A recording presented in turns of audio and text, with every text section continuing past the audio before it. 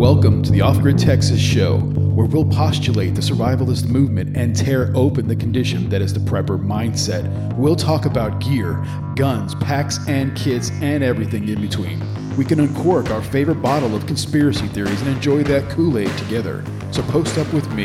I am your host, Camo Keith. But first, we rock.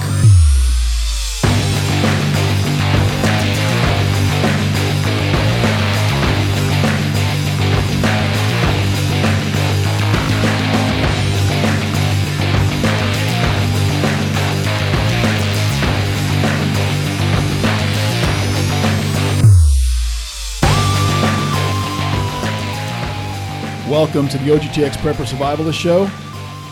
The email to contact us is shtf@offgridtx.com. Preppers, survivalists, off-gridders, homesteaders, and the like, thank you for joining us today.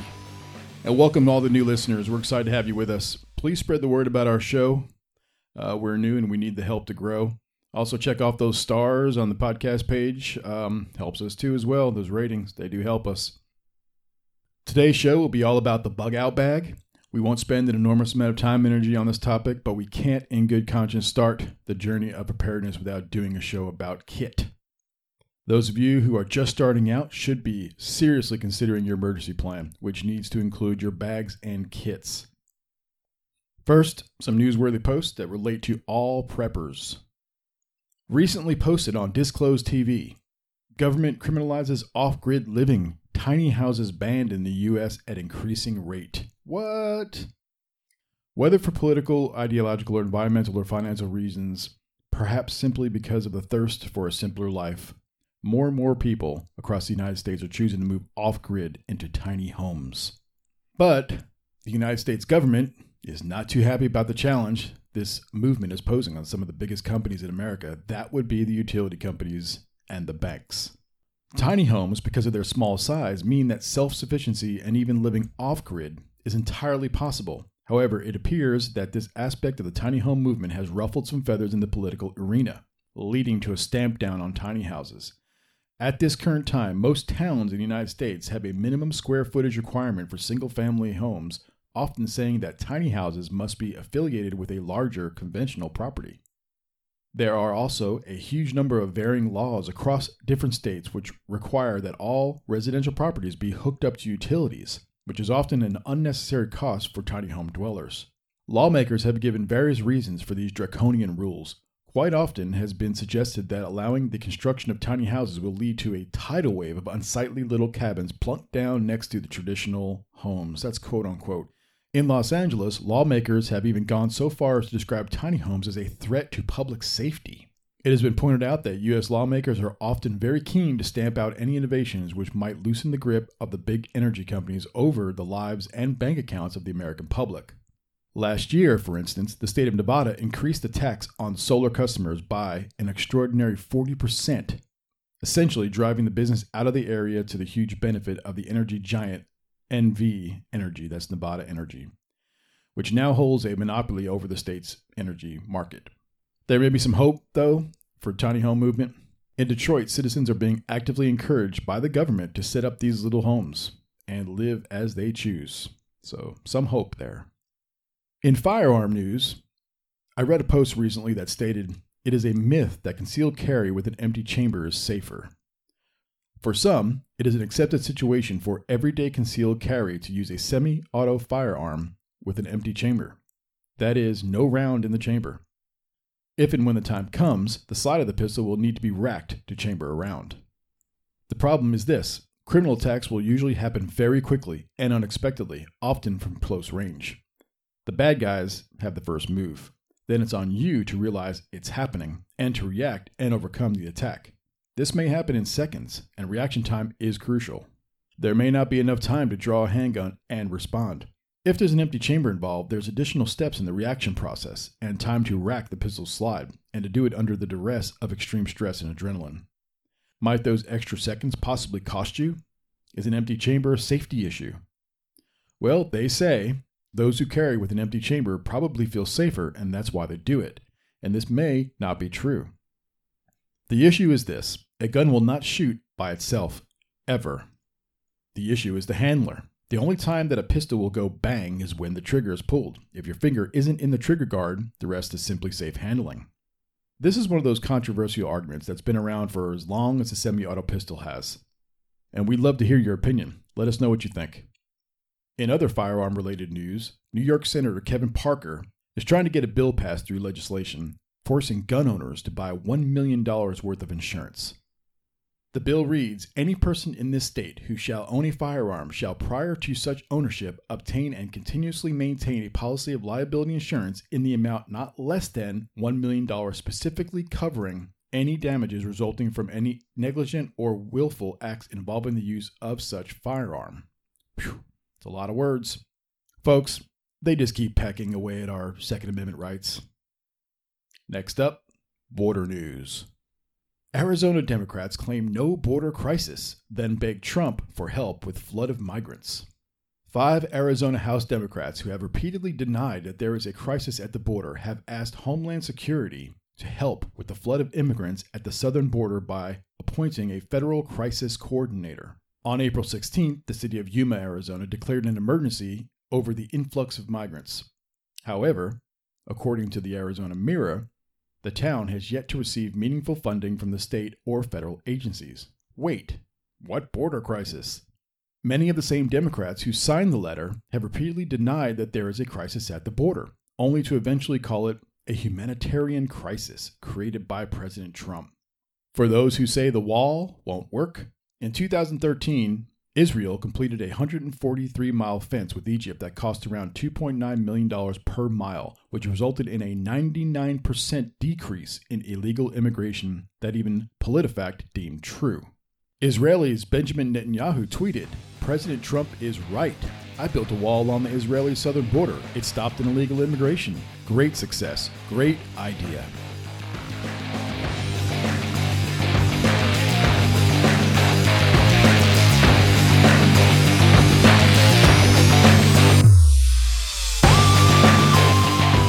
This is the OGTX Prepper Survivalist Show. Contact the show at shtf@offgridtx.com. So today we're talking about your kit, the bug out bag. Some say Bob. I don't, but some do. Variations of the bug out bag may include your EDC or everyday carry, the get home bag, the 72-hour bag, the get out of Dodge bag, which I like to call the don't look back pack. Yeah, it's cooler, right? Think of your bug out bag as a total survival kit for the situation you find yourself in.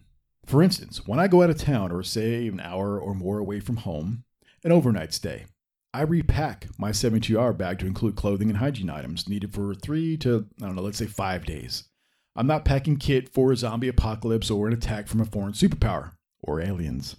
But if I'm enjoying a weekend away from home, I find myself surrounded by walkers or hiding out in the mountains with my favorite Wolverines, or let's say running for my life during the Battle of Los Angeles.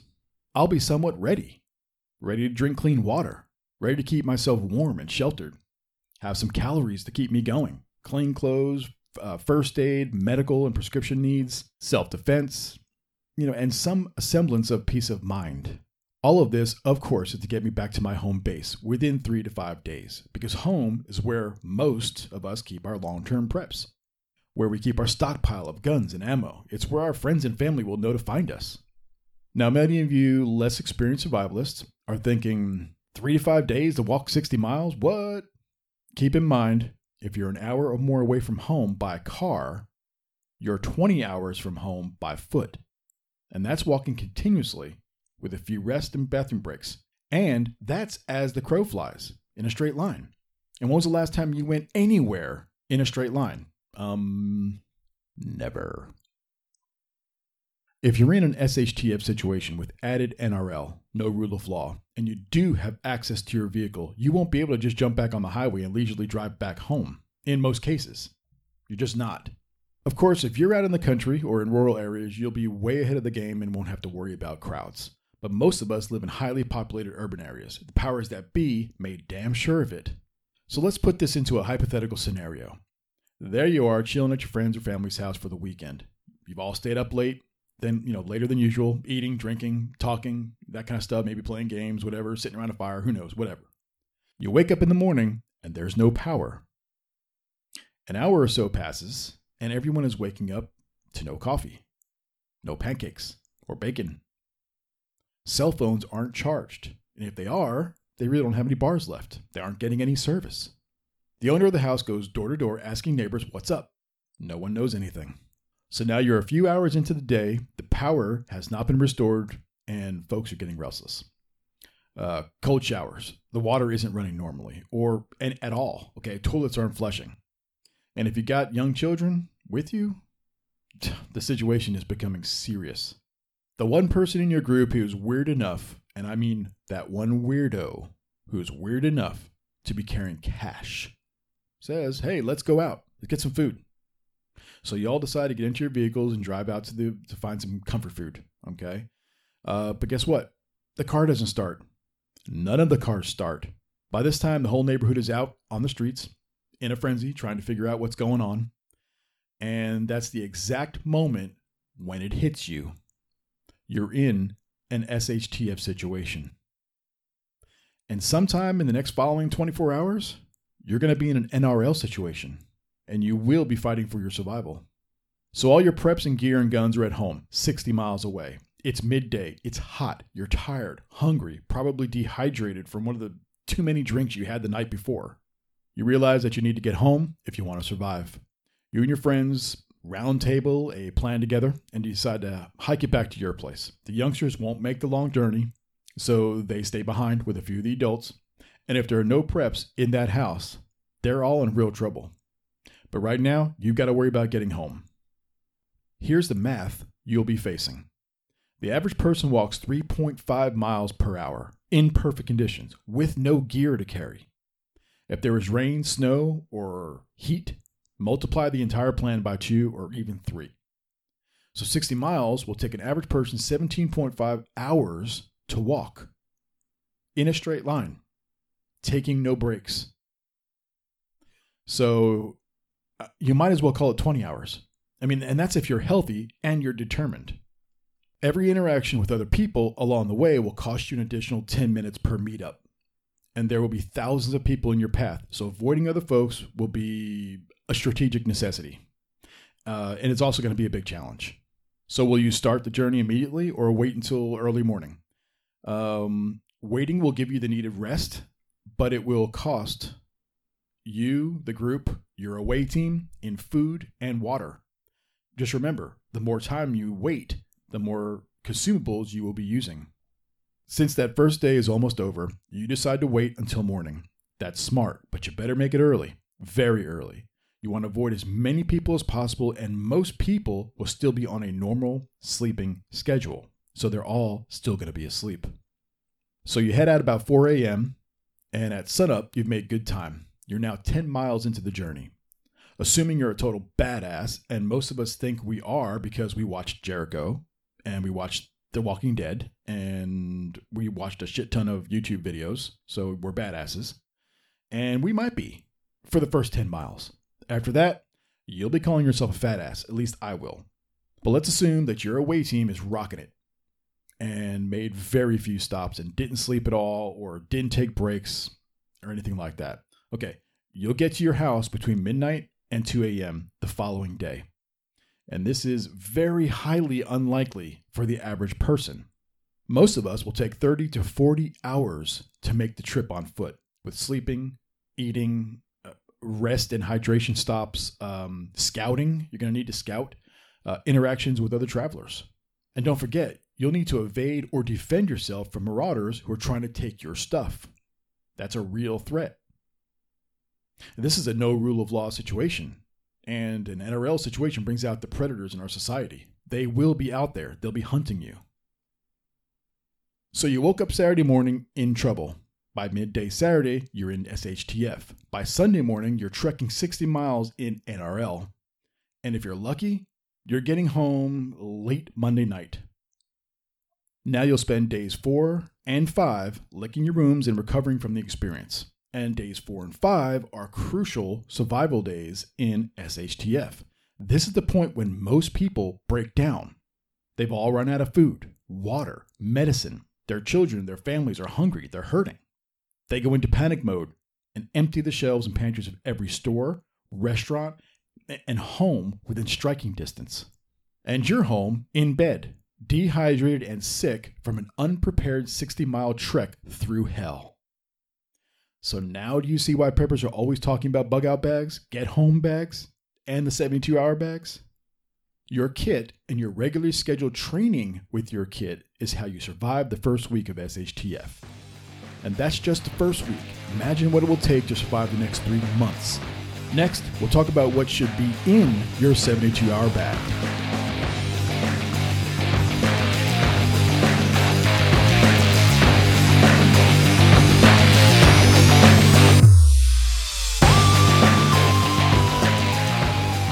Okay, this is the OGTX Prepper Survivalist Show. Contact the show at shtf@offgridtx.com with comments, questions, and whatever is on your mind. The website launches in a few days. Go to offgridtx.com and join Off-Grid Texas on our quest to push the prepper survivalist community into the mainstream.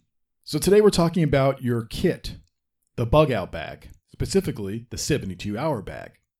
The Urban Dictionary defines the bug out bag as essentially a survival kit prepared in advance and packed in a type of bag for fast retrieval in emergencies, and are often packed to allow 72 hours of self-sustainability in the event that individuals must leave home and proceed to an alternate location. Wikipedia defines it similarly as a bug out bag, or BOB, is a portable kit that generally contains the items one would require to survive for 72 hours when evacuating from a disaster. The focus is on evacuation rather than long-term survival, distinguishing the bug-out bag from a survival kit. Early on, the term bug-out was used by the U.S. Army to designate alternative defensive positions and has since then become standard operating procedure involving the bug-out location, a method of withdrawal and the minimal supplies needed to withdraw quickly but still survive the field. Here are the 4 most important categories of items you must have in your survival bag. These are derived from the rules of 3. Again, these are the rules of 3. 3 minutes without air, 3 hours without shelter, 3 days without water, 3 weeks without food. Simply put, your body cannot survive more than 3 minutes without air, 3 hours without shelter, 3 days without water, and 3 weeks without food. So air, shelter, water, and food are where you need to start when adding items to your bag. We put them in that specific order, keeping in line with the rules of 3. The remaining things that you will need are first aid, clothing, defense, tools, rope, lighting, heat, and fire starting, cooking tools, navigation, hygiene, and personal luxuries. The number of items and manufacturers that make up this list are astronomical. We will only mention the list by itself. We're not going to mention the manufacturers at this point in time. Besides, look, researching this on your own is not only fun, but it's also a necessary training. You got to go through it. It's important. When choosing items and brands, keep in mind the weight and size of the items you choose. Remember, you have a limited space and more weight requires more energy to carry it. So, from the rules of 3, air filtration. Okay, get a few of those NBC particle and gas masks. That's nuclear, biological, and chemical. Really good. Get a bunch of those. They're cheap. Shelter, a small tent or a tarp to shelter you from the elements. A few of those emergency blankets. That's the thin, very effective silver Mylar style wraps. Or a small but good sleeping bag. Remember, light and small. Water. Water filters are a must. Water purification tablets are also important. Also, get a few packed survival water pouches. Those are really good as well. Kind of expensive, but well worth getting a couple of them. Food. MREs, snacks, freeze-dried food packs are all popular and widely available. Keep in mind, this is a 72-hour pack. You don't need a porterhouse steak. You don't need potatoes on the side. In my opinion, in a 72-hour bag, MREs are the best choice. You won't need cooking equipment. Buyer beware, MREs have a shelf life, and lots of folks out there are selling outdated kits, so check the dates before you make the purchase. And by the way, I don't think MREs are a good idea for long-term food storage. They do have an expiration date. They will go bad. They're not the best thing for your body, that's for sure.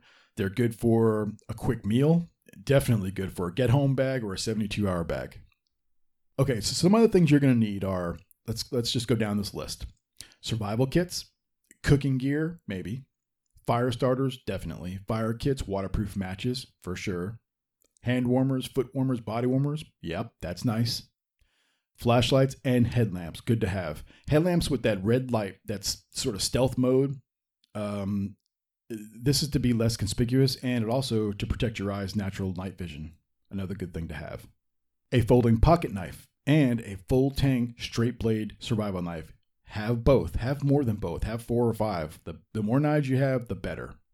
A small axe, a folding saw, and a shovel. Well, they're nice to have, but they add a lot of weight to your kit. I prefer a saw-backed full-size machete to do the job of all 3. You can dig with it, cut with it, chop with it, and all that good stuff. Also, remember to sharpen your blades and the saw teeth before putting them in your kit.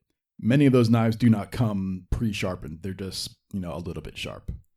First aid kits, painkillers, tourniquet, surgical gloves. All these things are important. Get them all. Don't ever chintz out on your first aid, especially those painkillers. You'll be hating life if you get a toothache right in the middle of your trek. Base layers if you're in a cold climate. Lightweight rain gear. Gloves, hat, a shamag, appropriate for the location, of course.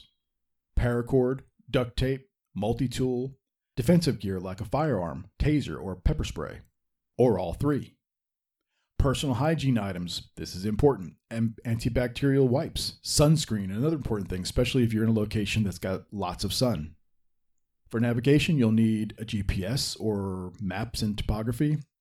You'll definitely need a compass, no doubt about that. Remember your prescription drugs and glasses if you need them. A signal mirror, a whistle, they can both be handy. A solar charger, and cords if you're using a GPS or a cell phone. An emergency binder with police, firehouse, hospital, and 24-hour emergency care locations, food stores, and outdoor firearm store locations. These are all important places. You'll want to know where they are. A contacts binder with current friends and family's contacts, coded for security. Remember, keep your friends safe. Again, keep in mind that this is a list for your 72-hour bag, so don't stress about the contents and in what order you collect the gear. Remember to start with the rules of 3 items. These are the life-saving necessities you can't afford to forget. Consider going through your bug-out bag once each month to inspect the contents, and you can reevaluate your needs at that point. Your needs might change, so always go through it and recheck it and test the items that are in it. That's important too. This is a helpful habit to acquire. I prefer to DIY all my bags, kits, and gear choices, but there are many pre-packed bug-out bags on the market. They're not bad. I mean, they've got the essentials. There's some dealers will even allow you to custom build your own kits from the bag to the bones, and that's really good. These custom bags are awesome, and they may seem expensive, but the DIY method is actually more costly. We'll talk about all the other versions of the bug-out bag at another time. These are going to include the get-home bags, the day bags, EDC bags, your auto bags, all that kind of kit. So for now, that's going to be it for our show today. I would like to thank you all for joining us. The OGTX Prepper Survivalist Show is presented to you by Off Grid Texas. The website launches in mid-May, so be sure to stop by at the countdown page and subscribe. Get on the email list. Membership is free, as is the site and all its content. Remember to contact us at shtf@offgridtx.com and visit us at offgridtx.com. Thank you for listening to the OGTX Prepper Survivalist Show. We are Off Grid Texas, prepping, surviving, living, thriving.